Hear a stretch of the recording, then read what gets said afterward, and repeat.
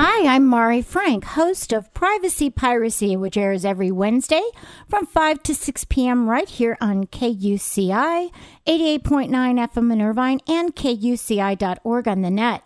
I'm also pleased to present the weekly segment of Orange County Sheriff News and Safety Tips. And we are presenting today Jane Reyes, who is the Director of Financial Services for the Orange County Sheriff's Department. She's been with the county for 31 years. Thank you, Jane, for joining us. Thank you, Mari. Well, let's find out now about the finances. How does the Orange County Sheriff's Department get its funding?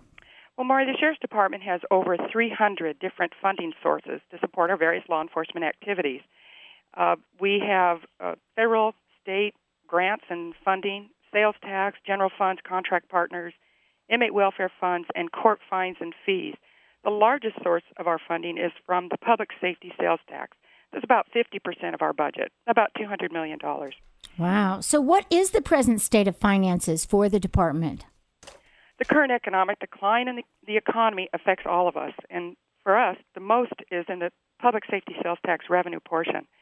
That equates to about a $23 million drop this fiscal year. Mm-hmm. So as a result, we've had to change gears very quickly to reduce costs. And we've done that mostly by closing the north compound of the Music jail facility.